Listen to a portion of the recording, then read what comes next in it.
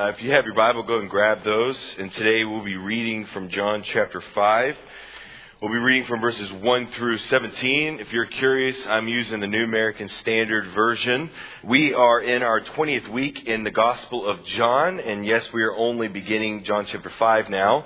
So we've got a little while to go. Today we're in John chapter 5 and we're reading verses 1 through 17. And I want you to see Jesus here. He encounters a man that is completely and totally hopeless, and he sees the opportunity to care for him. Notice verse 1 of chapter 5. It says, after these things, there was a feast of the Jews, and Jesus went up to Jerusalem. Now there is in Jerusalem by the sheep gate a pool, which is called in Hebrew Bethsaida, having 5 porticos or patios or balconies, that kind of word means there. In these lay a multitude of those who were sick, blind, lame, and withered, waiting for the moving of the waters, for the angel of the Lord went down at certain seasons into the pool and stirred up the water. Whoever then first, after stirring of the water, stepped in was made well from whatever disease with which he was afflicted. Verse 5. A man was there who had been there ill 38 years. Then Jesus saw him lying there and knew that he had been there a long time in that condition. He said to this man, do you wish to get well? Verse 7. The sick man answered, Sir, I have no man to put me into the pool when the water is stirred up. But while I'm coming, another steps in before me. And Jesus said to him, well, now get up, pick up your pallet and walk. Immediately the man became well. He picked up his pallet and began to walk. Now it was the Sabbath on that day, so the Jews were saying to the man who was cured, it is the Sabbath, and it is not permissible for you to carry your pallet, as if this man really cares. Okay, he was just healed. Verse 11, but he answered and said, he who made me well was the one who said to me, pick up your pallet and walk. They asked him, who is the man who said this to you, pick up your pallet and walk? But the man who was healed did not know who it was, for Jesus had slipped away while there was a crowd in that place. Afterward, Jesus found him in the temple and said, behold, you have become well. Do not sin anymore so that nothing worse happens to you. The man went away and told the Jews that it was Jesus who made him well. For this reason, the Jews were persecuting Jesus because he was doing all the things on the Sabbath. But he answered them and said, my Father is working until now, and I myself am working. Amen. Today I want you to open your eyes to see the world as God sees the world. Today I want you to open your eyes to see the world as God sees the world. Because if you just look up and you see people for who they really are and the situation they're really in, you would see opportunities to care all around you. On a personal note, as most of you know, this is a difficult time of the year for my family and I. If you do not know our story, I'll be quick on it. But on September 20th, this past 2 weeks ago today, September 20th was the 5th anniversary of my 2-year-old son's passing. And September 30th is his 7th birthday. So you can imagine one of the reasons why I wasn't here last week is just because that's right in the middle of those 10 days every year. And so you can imagine from September 20th to September 30th, my whole family is kind of in one of these things. And then August 1st hits and we kind of bounce back, right? But if you're a parent and if you've ever lost a child, then I would imagine you know that is the deepest of all losses. But the reason we stand today is twofold. Is number one, because of God's faithfulness, but also because of the faithfulness of other people to see the opportunity to care for people that are walking through the midst of hopelessness.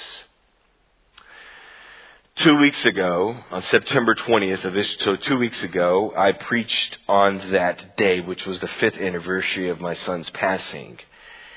And on the week leading up to that, and even the days following, we received many cards, people from outside of Calvary, people from Southside, people from a small group in Dallas, people from all over America just poured in their care to these hopeless parents that have experienced the deepest of all losses.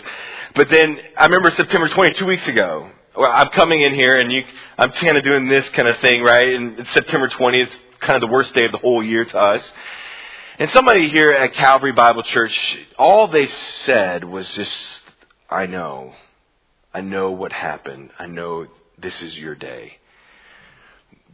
That person seized the opportunity to care for somebody that was struggling, that was hopeless. That is what I would encourage you to do today. That you would see people in your life that are struggling, that may feel completely hopeless, that are sitting beside the pool of Bethsaida for 38 years, hoping for a solution, hoping for a miracle, but they keep being disappointed. And I pray today, as a consequence of seeing Jesus work in John chapter 5, that we would be those people that see the opportunity, and seize the opportunity to care for those in need. But let's just be real. Oftentimes we sit in one of two camps, right? We're either in the camp that we see no one's need. That so many times we're so busy with our life, or so consumed with our own issues and with our own trials, that we fail to see the needs of other people. Or we're the opposite, right? That we would walk into the pool of Bethsaida and we would see all of the multitudes that are sick and dying and lame and withered. We would see all of these people that are struggling, and we would feel completely and totally overwhelmed to really help those in need. But let's not be either one of those. Let us not be the people that fail to see any needs, and let us not be the people that see all the needs. Because if we try to be all things to all people, then we will be nothing to all people. We will be overwhelmed and stressed. The reason I bring up the opportunity to care is this is exactly what Jesus does today. He comes into the pool of Bethsaida and he sees a man. A hopeless man who's been sitting there beside the pool, hoping to be healed from his illness, and he has been sitting there for 38 years. I'm going to ask you a question. If you don't feel comfortable answering this, this is perfectly fine, okay? But how many of you are 38 years or younger? Okay, so the man has been sitting beside that pool for longer than you've been alive. What I find amazing about this story is that Jesus walks into the pool of Bethsaida, and there are masses of people everywhere, but he finds the one person to care for and to love who needs it most. So with this in mind, if you have your Bible, go to John chapter 5. To kind of quickly outline the passage, we see the occasion for Jesus' miracle in verses 1 through 5. We see the opportunity that he has to heal in verses 6 through 9, and then we see the opposition beginning to build toward Jesus in verses 9 through 17. But what I want you to notice first, I want you to notice the occasion, the setting, or so to speak. What is really going on in verses 1 through 5 of John chapter 5? Notice the first three words. After these things, there was a feast of the Jews. Which feast? Most likely it's the Passover meal. So I'm going to put a pause button on reading the scripture real quick, just to put it chronologically in a framework for you. There is a year between John chapter 2 and John chapter 5. Okay, so you catching my drift. So in those 2.5 chapters, there is a year chronologically that has gone by. After these things, there was a feast of the Jews, and Jesus went up in elevation to Jerusalem. Now there is in Jerusalem by the sheep gate a pool which is called Hebrew Bethsaida, having 5 porticos or porches or balconies. In these lay a multitude, notice that word multitude, of those who were sick, blind, lame, and withered, waiting for the moving of the waters. For the angel of the Lord went down at certain seasons into the pool and stirred up the water. Whoever then first, after the stirring of the water, stepped in was made well from whatever disease with which he was afflicted. And now there was a man who had been ill sitting there for 38 years. Don't let that verse sneak by. 38 years. What's the occasion? What's really going on here? What's the setting here for Jesus' third miracle in the Gospel of John? If you could put it in a word, it's complete and total hopelessness. It's hopelessness. That there is a man sitting there for 38 years hoping to be somehow to race into the waters when the angel has stirred up the water to be healed. He's been sitting there for 38 years and now he is just laying there completely and totally hopeless. But that's good and all, right? That's something that happened 2,000 years ago. But allow me to put this man's plight in perspective. Okay. Imagine with me today, in modern terms, okay, imagine with me that you have been in the hospital, the ICU, for 38 years. Okay. Now, some of us, if you've ever been in the hospital overnight, then you know it is a completely miserable experience. Can I get an amen to that one? Amen. All the beep and boops and all the people walking in and out, getting poked and prodded, right? Could you imagine with me sitting in the ICU for 38 years? But it gets worse. Because as you've been sitting there in the ICU for 38 years, doctor after doctor, nurse after nurse is telling you that there is hope on the horizon. That there is a medicine that they're testing, that they're researching right now that is going to heal you from your disease. And you've been hearing the same story for 38 years. And guess what? Week after week, month after month, year after year, there is no hope. There is no solution whatsoever. Perhaps there's nothing more hopeless than an unattainable solution. This is this man. He's been sitting in the ICU in basically the hospital of that day with hundreds of other people laying there on porticos and balconies around this pool of Bethesda. And he's been hoping for 38 years that somehow that he would be able to enter into the pool and be healed from his ailment. But he finds year after year, month after month, that he cannot enter that pool fast enough to be healed. And he's completely hopeless. 38 years of complete destitute. Yet in the midst of his hopelessness, what does he find? He sees not just a man, but he finds the Son of God, the Savior of the world, the Creator of the universe, the great physician, sees him, finds him. In the midst of all of this hopelessness, he sees this man. The occasion of this man is hopelessness. But notice the opportunity, verse 6. When Jesus saw him lying there and knew that he had been there a long time in that condition, he said to him, "Do you wish to get well?" I would assume that's rhetorical. The sick man answered him, "Well, of course, sir. I have no man to put me in the pool. I've been waiting here, hoping this would happen. I have no man to put me in the pool when the water is stirred, but while I'm coming, another steps down before me." And Jesus said to him, "Get up, pick up your pallet, and walk." And immediately the man had faith. He became well, picked up his pallet, and he began to walk. The occasion for Jesus' third miracle is hopelessness. And what is the opportunity that Jesus has to care? He heals the lame man, if you're following along in your notes. But I want you to notice one little phrase. Perhaps the most important phrase in this whole passage is found in verse 6. I want you to notice it. He says this. He said, when Jesus saw him lying there. Now, some of you are probably asking, why is that so important that Jesus saw this man? I want you to think about what's really going on. That Jesus walks into this pool of Bethesda. And what does it say? That there are 5 porticos and they're probably full of people. And if you notice in verse 3 and 4, where is Jesus? In the midst of seeing this one human being, this one person in need. Notice the scene with me. Verse 2. Now there is in Jerusalem by the sheep gate a pool, which is called in Hebrew Bethesda, having 5 porticos, and in these lay a multitude. Notice that word multitude. It means a great crowd. There was a lot of people when Jesus walked into this pool. And these lay a multitude of those who were sick, blind, lame, and withered. What does that sound like? It sounds like an old hospital. There are hundreds, perhaps hundreds of people that are sitting there waiting to just somehow, some way make it into the pool while after the angel stirs the waters. What I find amazing is that Jesus walks in, he sees I'm sure he notices all of the multitudes of blind and lame and withered and sick people. And then he sees one man.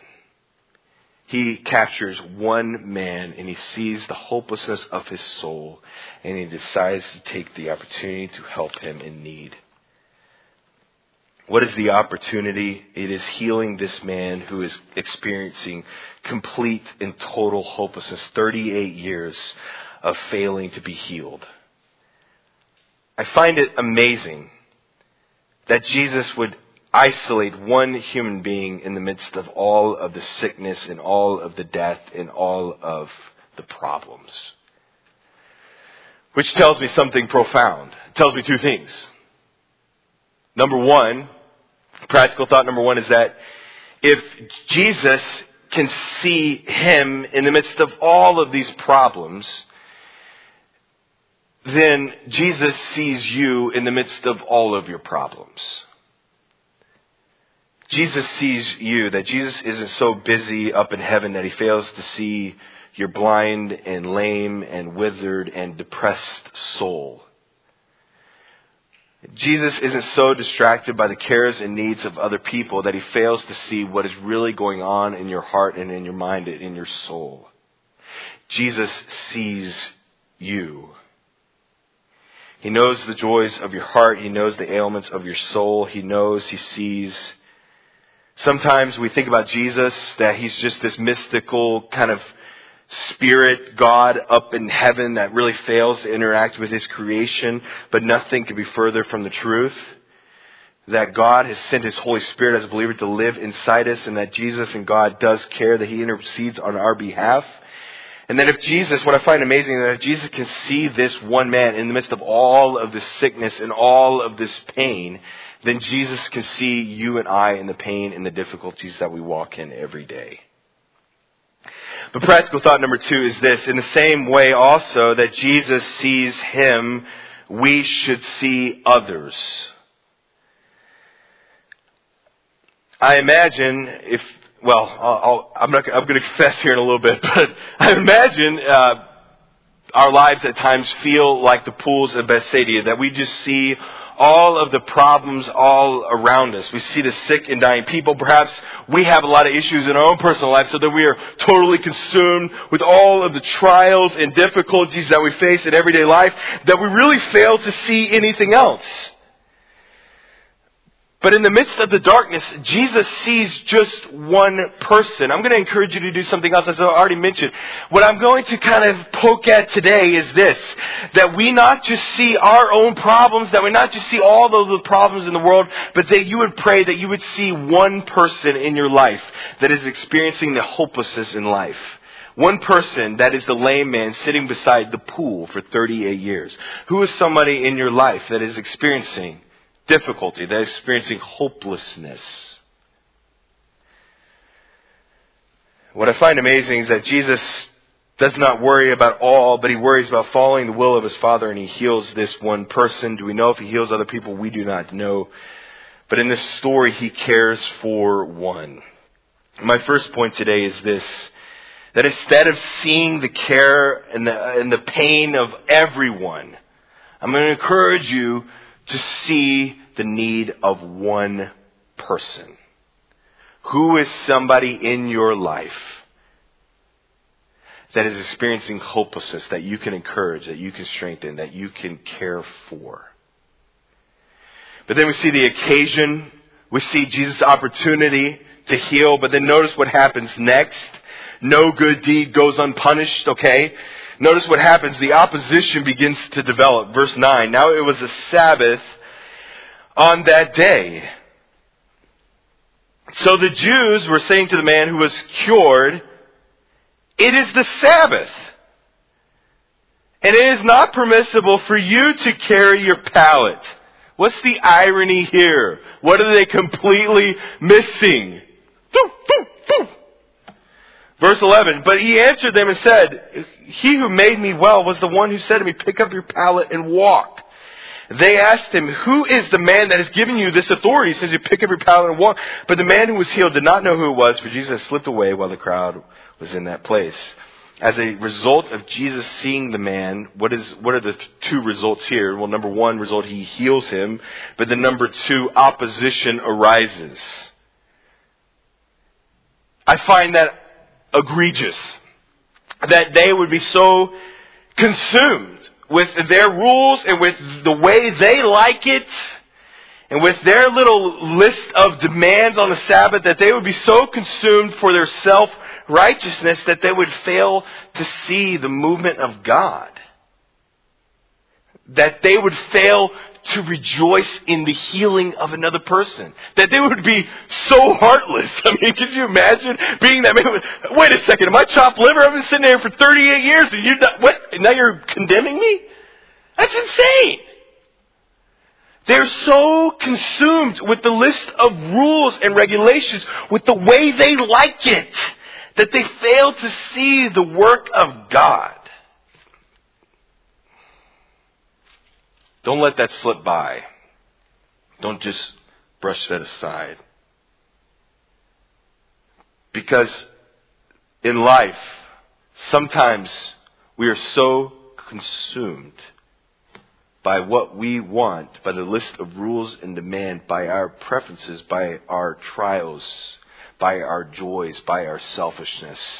We're so consumed by stuff that we fail to see the work of the Savior.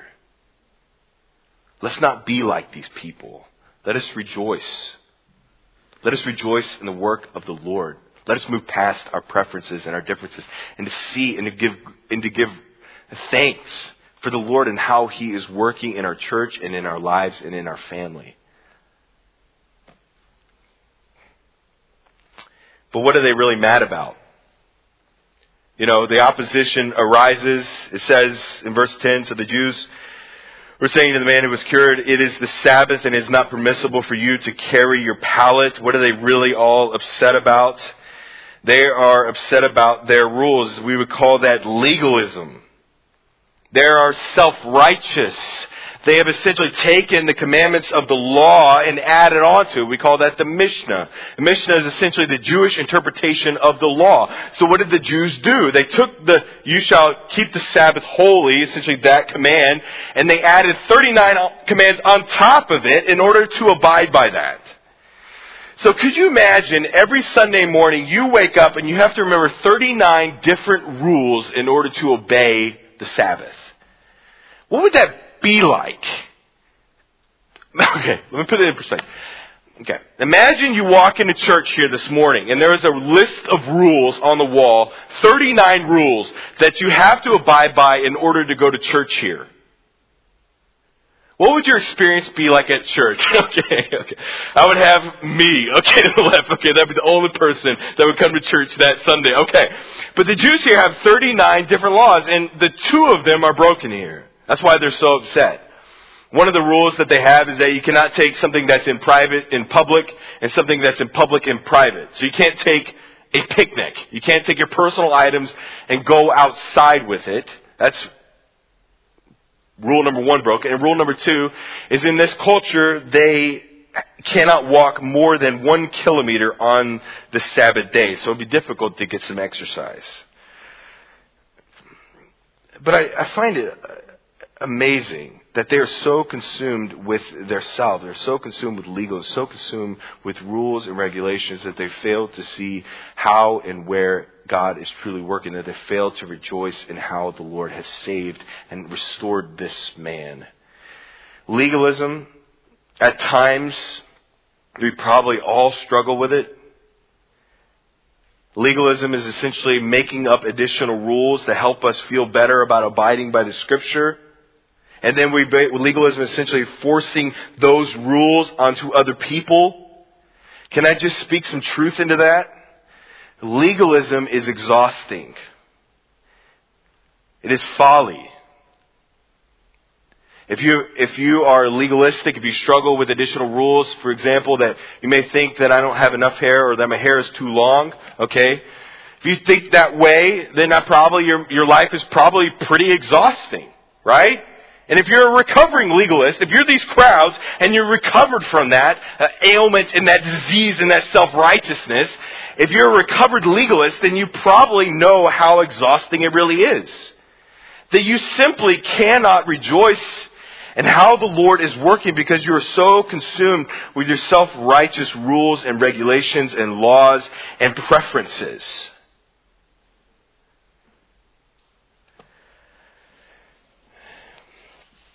If we focus too much on rules, then we fail to see where God is working, but then we add one to that. If we focus too much on rules, then we fail to see and we fail to love others. If we focus too much on rules, then we fail to see the needs of other people and we fail to care for them and love them.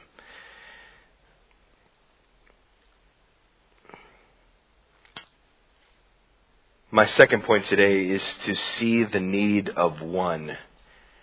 And if we truly care, if we truly walk according to the will of God, if we truly are listening to His voice and His leading, then guess what's right behind it?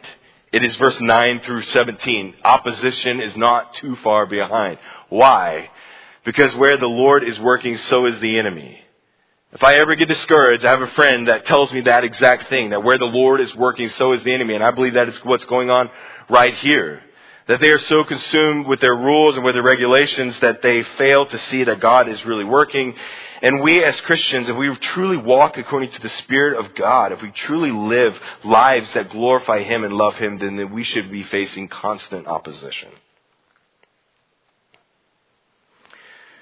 But then I want you to notice the final result or outcome of Jesus seeing this man in verse 6. Notice verse 14 through 17. What is the final result? Afterward, Jesus found him in the temple, this lame, sick, and ill man. Behold, you have become well. Do not sin anymore so that nothing worse happens to you. The man went away and told the Jews that it was Jesus. Okay, told on. Okay. Okay, so the man went away and told the Jews that it was Jesus who made him well. Verse 16, for this reason, notice that, for this reason the Jews were persecuting Jesus because He was doing things on the Sabbath. Opposition arises. But He answered them and said, my Father is working until now, and I myself am working. What are the three results of Jesus seeing this man? Number one is healing him. Number two is opposition. And number three, it reveals Jesus' nature. The next 8 weeks ending the gospel, John chapter 5. I'm not sure how long it's going to take me to go through John chapter 5, but really this story breaks the dam. It breaks the levee about the theology of Jesus. The rest of basically chapter 5 is all about who Jesus is. And anybody that says that Jesus never claimed to be God clearly did not read John chapter 5. Because what happens is that Jesus heals this man, opposition arises, but then Jesus uses this opportunity and opposition that comes, He uses it to reveal His nature and His character, revealing who He truly is. That Jesus is not just from God, but that He is God. I'll say that again. That Jesus is not just from God, but that He is God. What I think is fascinating about this story is that Jesus uses this miracle and He points not only the lame man to the Father, but the crowds to the Father and to the opposition. He points to Himself and His deity. Let me just say it practically. Seeing and caring for people points the world to the Father. Caring for people, loving people, points people to the Father, points people to Jesus. Why? Because if you check the world lately, why does loving people point people to Jesus and to God? Because if you check the world lately, what's the world like right now? It's political season. What's going on? The whole world is light on fire. There is no love. When you go on Fox News or CNN or wherever you watch, or the internet or Yahoo or whatever, what's it all about? It's all about conflict and hating one another and backbiting one another. Guess what? That's the world that everybody lives in. So when we truly love and care for other people like Jesus, that He sees this one man in the midst of all of the sickness and all of the lameness and all of the blind people, when He sees this one man, it exclaims not only that Jesus is different, but also it points people to the Father. It points people to Jesus because the world is full of darkness and sin and hate. What does it say in the Scriptures? Matthew chapter 5 verse 16 says this, let your light shine before men in such a way that they may see your good works and glorify your Father who is in heaven. If I could illustrate it this way, for we are just the moon, a ball of dust. And when we reflect the light of the sun, the world sees his light on us. Let me say that again. For we are just the moon, a ball of dust. And when we reflect the light of the sun, the world sees his light on us. My point today is quite simple. It is to see the need of one, expecting fully, if we are walking according to the Holy Spirit and the will of God, expecting opposition, and if it doesn't come, maybe we're not really following the Lord, expecting opposition, and then we should be reflecting the nature of God, the very character of Him. Imagine with me, you are there. You come to the pool of Bethsaida and you do like this right here, and you look all around you, and all you see is sick people. Imagine with me that you walk into the pool. What do you see? What do you feel? Do you feel the pressure of caring for everyone? Or do you not see anything? Imagine with me you're the crowd who sees this lame, sick man and who sees Jesus. Imagine you are the crowd. Which one are you? Are you the man that is rejoicing in the work of God, irregardless of the rules and regulations and preferences and legalistic boundaries that they have? Or are you the crowds that you fail to see the work of God in amongst your life and you fail to rejoice in it? My point today is to see the need of one. Just one person. See the need of one. Expecting opposition, reflecting his nature. Let me ask you the question, and my application is this. 2 questions. Question number 1, who is the man in your life? I would imagine some of us live life walking around the pool of Bethsaida, seeing all of the ailments, all of the problems of all those around us, and we feel probably totally overwhelmed. But then some of us are the flip side of that same coin. Some of us have so many issues in our own personal life that we fail to see the needs and cares of other people. Which one are we? My hope today is this, that you would just take this week, that you would take today and tomorrow, and that you would just see one person that is like the ill man who's been sitting beside the pool for 38 years, that you would have a sense of desire to care for them in their need. You know, being a preacher by trade is not an easy trade for a lot of reasons. I saw a Facebook post. I'm not going to mention it, sorry. I was about to go on a rabbit trail, but moving on. Okay. I try to avoid those mostly when I preach. But this week, I'm sitting there consumed with this thought that Jesus sees the lame man in the midst of all of these other hurting people. And I'm sitting here saying to myself, this is Thursday night, I'm synthesizing and whittling it down and editing and putting it all together.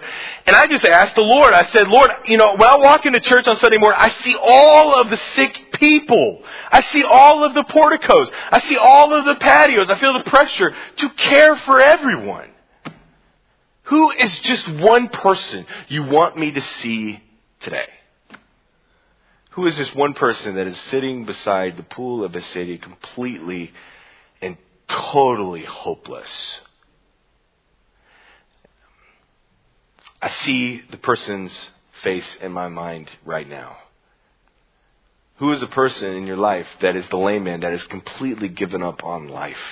It's just hopeless. Maybe she's heard the promises of healing, the promises of a future, but he just finds disappointment. Who is somebody in your life that you need to see? And then my second question is this: how can you care for them? What if Jesus saw the lame man, he saw the ill man, and then he made them food? Right? That's helpful, but did he really take care of the main root issue in the person's life? Please say no. Who is somebody in your life that is experiencing hopelessness? But then the second question I have is, how can you come alongside them to encourage them and to provide them hope in the midst of their hopelessness?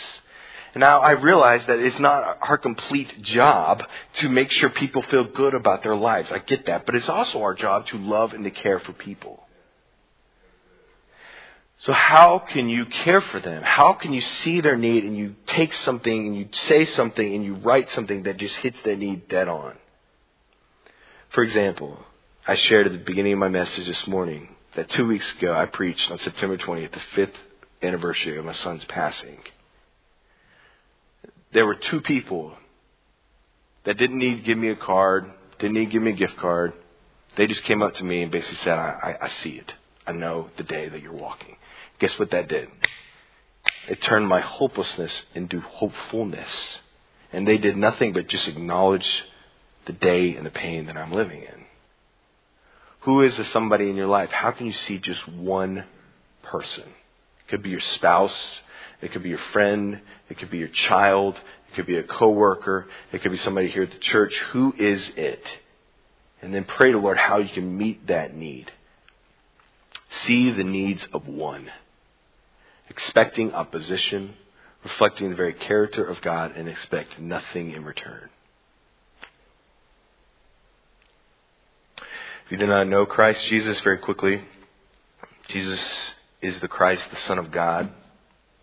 What is our plight? That we are sinners, that we make mistakes, that we are imperfect beings, that because we're imperfect, that we cannot be in the presence of a perfect God without payment for our imperfections. So then He sent His only Son to die on the cross, to be the payment for my sin, to wash away the sin that is carried on my soul. And He turns that around. He turns that and He gives me a gift of salvation, that if I believe in Him, then I shall be saved. You do not earn the gospel, you do not earn salvation, you cannot earn heaven. You can't do it because you're imperfect. I share this every week. I would encourage you to believe in Jesus Christ, because in Him, not only do you have eternal life, but you have earthly life. That for the first time, if you believe in Him, you will really understand what it's meant to live, and how God has truly designed you, and the purpose that God has for you in your life. Bow with me in a word of prayer. Heavenly Father, thank you for this morning. Lord, we are so consumed with just life, just with the things going on, that we fail to just see. Or we see everything. Lord, I just pray that we will not feel the shame and the pressure to heal and to save everyone. But Lord, I just pray for this morning that we would just be mindful of one person that we can show love and hopefulness to, of the Savior. Lord, what a magnificent story that you have provided for us in the Gospel of John, to not only show your nature, that you are equal, that you are God, but also to show your love and your care, that you don't care about man-made regulations and rules. You are here to come and to love people. Lord, I just thank you for your love. I thank you for your word. I pray that we would abide by it, but that we would not live also by additional legalistic standards. Lord, I just pray, Lord, we're all busy. I know that. We're all got a lot going on. And I know that sermons come and go. I imagine some people probably slept through this, hopefully not. But Lord, I just pray that we would walk away trying to find that one person to love, that one person to care for. And Lord, I just pray that in that we would be selfless, and Lord, that we would reflect your very character. Lord, thank you for my friends that are in this room. I thank you for their faithfulness. Lord, perhaps the greatest ministry to a preacher is faithfulness. And Lord, thank you for that. And thank you for those that are tuning in online. We miss them. I miss them. I pray you would protect them. And I pray all these things in Jesus' name. Amen.